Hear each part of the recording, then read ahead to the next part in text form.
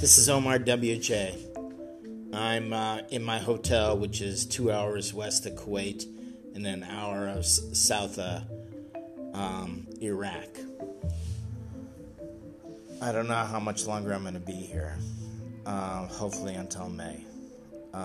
Because I have a job that where I can save money.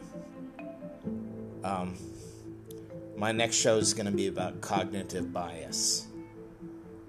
First one was more of the Trump show shit show. And sorry for the language. And the last one, a couple different things.